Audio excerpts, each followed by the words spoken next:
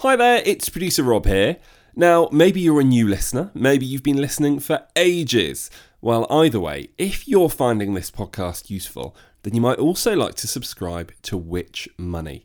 You'll get our monthly magazine packed with tips on how to make the most of your cash, from growing your savings and investments to avoiding rip-offs and scams. You'll also be able to call our experts on the Which Money helpline as often as you like to get answers to your money queries. Just visit which.co.uk/join money. That's which.co.uk/join money and sign up today. Welcome to the Which Money Podcast, your weekly hit of money news and personal finance hacks to help make you better off. I'm your host, Lucia Ariano, and here's what's coming up this week.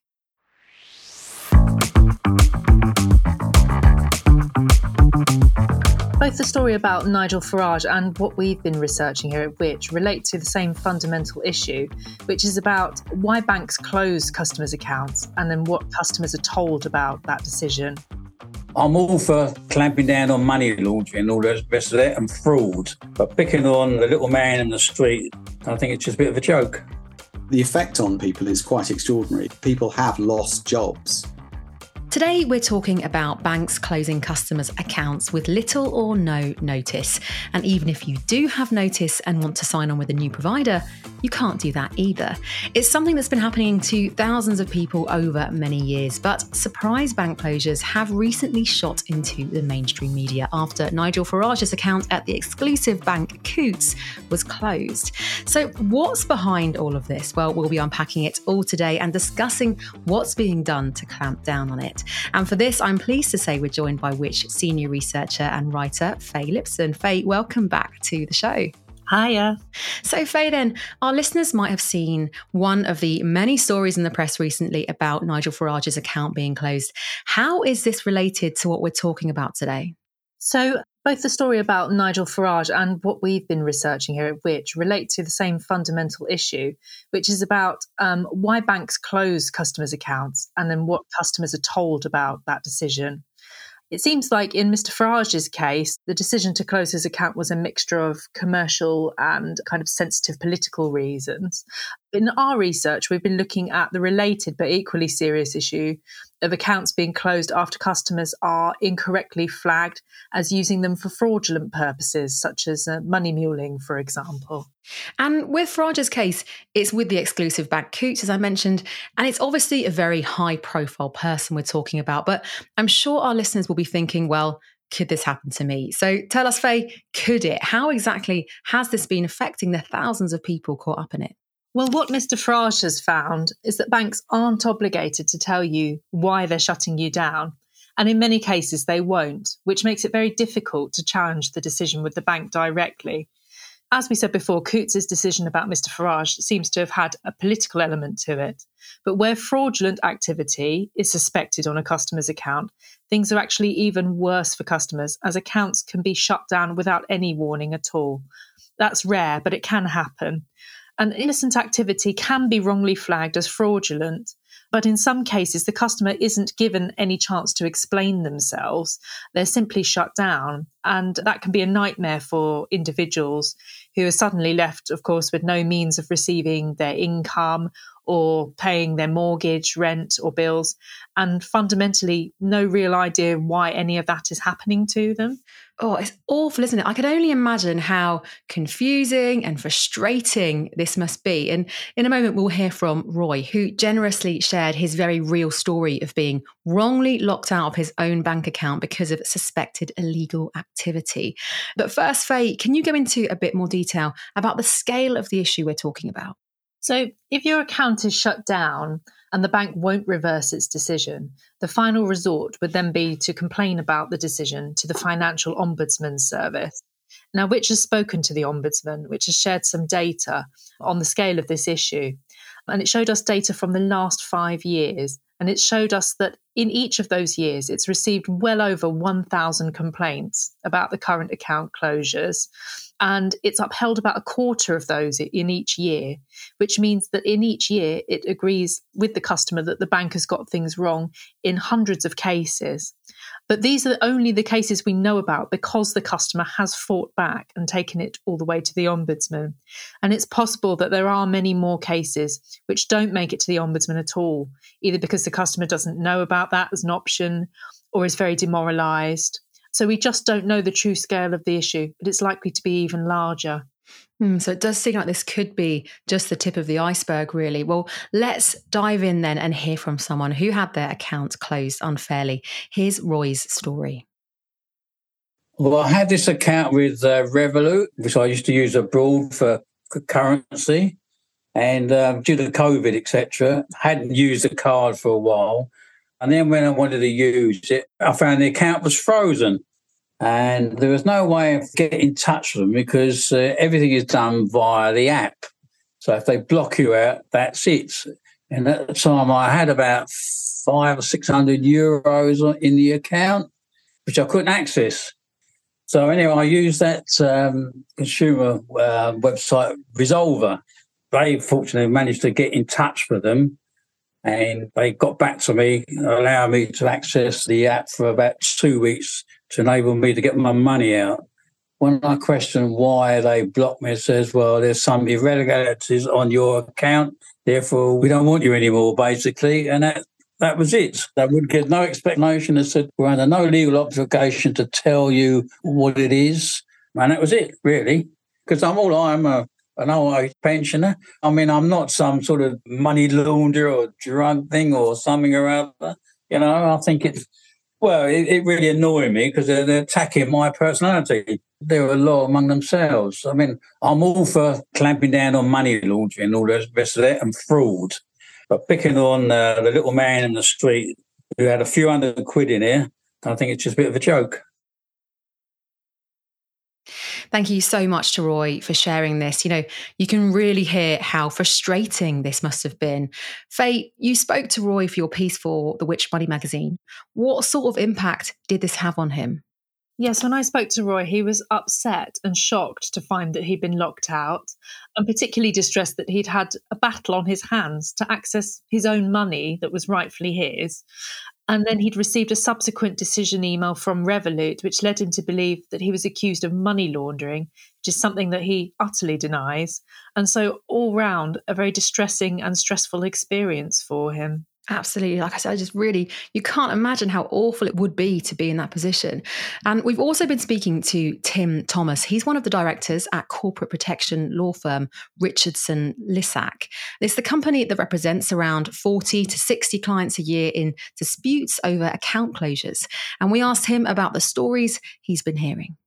The effect on people is quite extraordinary because if you lose a bank account and you don't have a backup account, all your direct debits might not be paid once the account's closed. When you then move on to try and open an account elsewhere, especially with a CFAS marker, an account will usually get opened and within 2 to 3 days will be closed. And then you are at the mercy of whether you've got relatives who can help you with banking, a spouse or whatever. And it can make lives very, very difficult because where students are concerned, this does happen quite a lot. They won't be able to get their student loan paid into an account. Where just general members of the population who work are concerned, without an account in their name, most employers are very reluctant to pay wages or salary into an account that's not their name because they believe, probably quite rightly, that it's something that HMRC would disapprove of. So people have lost jobs, and it can just make applying for car insurance or even renewing a mobile phone contract impossible. He also added there's a worrying trend when it comes to the demographic of those most impacted by this issue. I'm only seeing a small snapshot, and it may be that I'm not getting the full picture, and I fully accept that. What I can't work out is why, on a statistical basis, there seem to be more inquiries from individuals from the ethnic minority community in the UK who appear to have markers than other communities within the UK. Now, after a quick break, we'll be back with how things need to change, as well as which banks are closing customers' accounts and the ones doing it more than most. Moving house. With kids. Mom! Moving house checklist. Top packing tips. Do it ourselves or hire movers? Hire! Things to do in the school holidays. Best solo holidays. When life gives you questions, get answers at which.co.uk.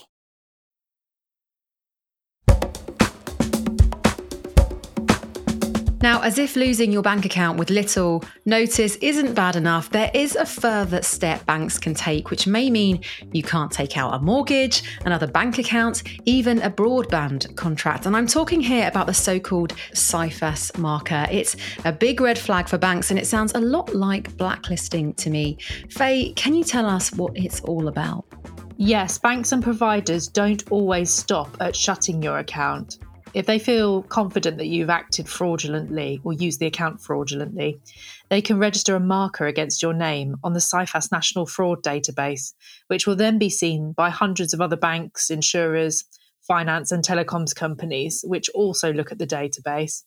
And it can last for 6 years, which means that if you apply for another financial product during that 6-year period, the provider will be searching the CIFAS database and your name will be flagged with them.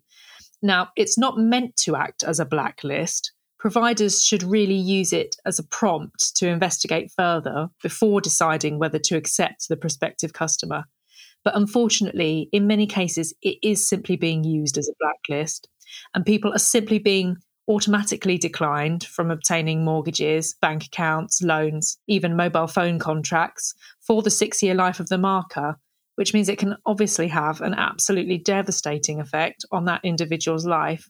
Now, one of the most extraordinary things about this is that your bank, when it shuts you down, doesn't even have to tell you it's recording a CIFAS marker against you.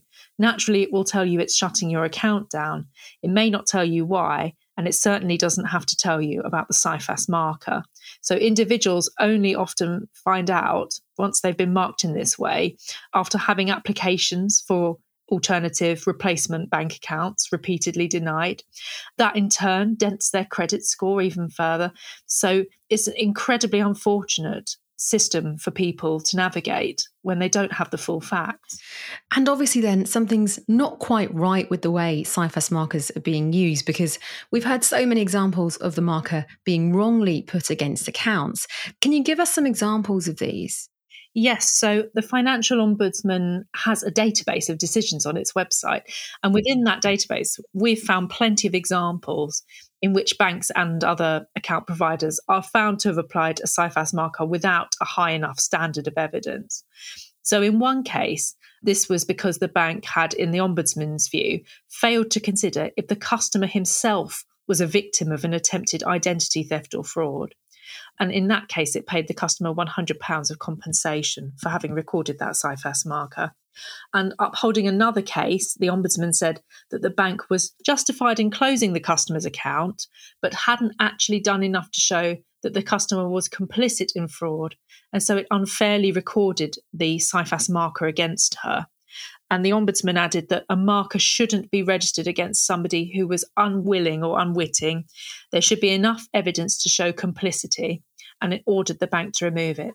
So what we're seeing here is that there's a relatively lower bar for account closures. Banks, to an extent, are able to make that decision for themselves, but there's a high standard of proof when it comes to recording CIFAS markers because of the particularly devastating effect that can have on people's financial lives.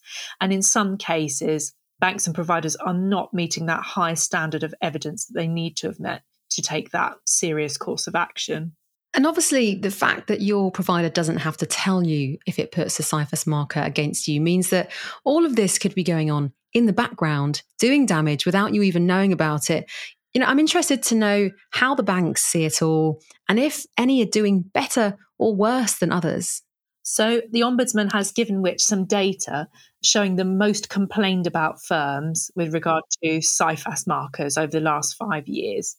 And among these most complained about firms, TSB has had the highest uphold rate in 4 of the past 5 years, meaning that the Ombudsman thinks it's getting a relatively high proportion of its decisions on CIFAS markers wrong. So TSB told us that it makes important decisions every day aimed at reducing fraudulent activity and preventing criminals from operating accounts. And it said that it had one of the lowest actual number of reported cases from the institutions listed. However, it added, our close work with CIFAS plays a vital role in reducing the incidence of fraud, and an incorrect judgment is highly exceptional. We have acted on guidance from the Ombudsman, and our referrals in 2023 continue to improve. Interesting to hear from TSB there. And I think we need to talk about what's being done to make this process better for consumers and, more watertight. And we should give another nod to the Nigel Farage incident because it really has sped things up, hasn't it? Yes. So the government is now talking of bringing in quite speedy legislation directly as a result of Nigel Farage's experience to make providers more accountable to customers when making these decisions to close accounts. And it's suggested that banks would be required to explain the reasons behind the closure, which they're not always required to do at the moment, and that customers would have more opportunity to challenge that decision with the bank. And there's also a case for saying that customers should be informed when a CIFAS marker is recorded against them, given the devastating effect that this can have on them for up to 6 years. And customers just simply can't challenge something that they don't know exists. Well, to finish, Faye, I'd like to ask you what our listeners or anyone should do if this happens to you. But first, let's hear again from Tim Thomas. Here's his advice for anyone ending up in this position.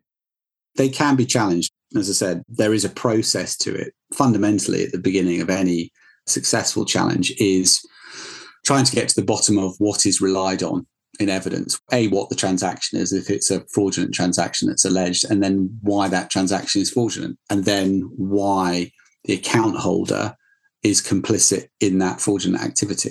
And it's often that area where the justification for the marker starts to fall apart, especially when we know that in relation to the Financial Ombudsman Service, they do expect banks to ask questions of account holders at the time when there is activity on the account that they don't find to their liking.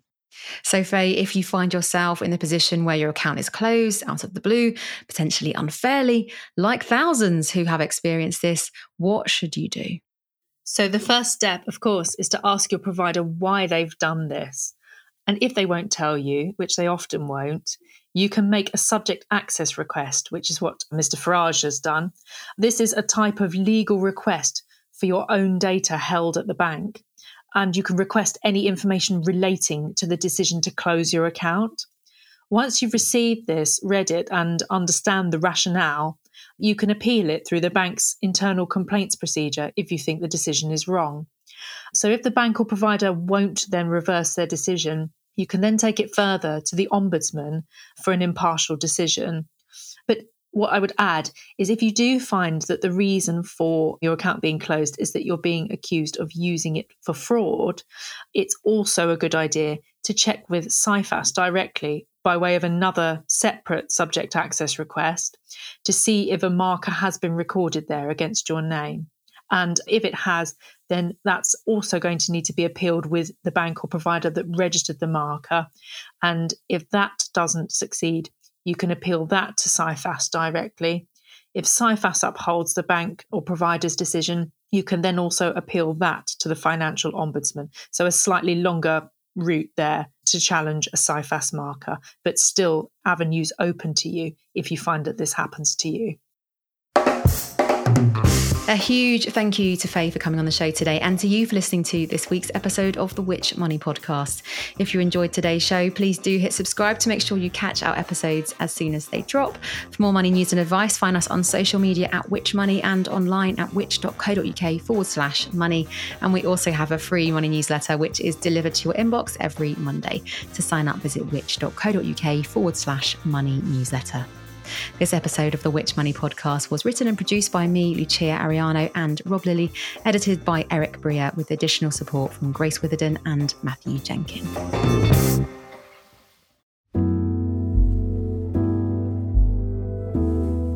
Hi there, Harry from Which here.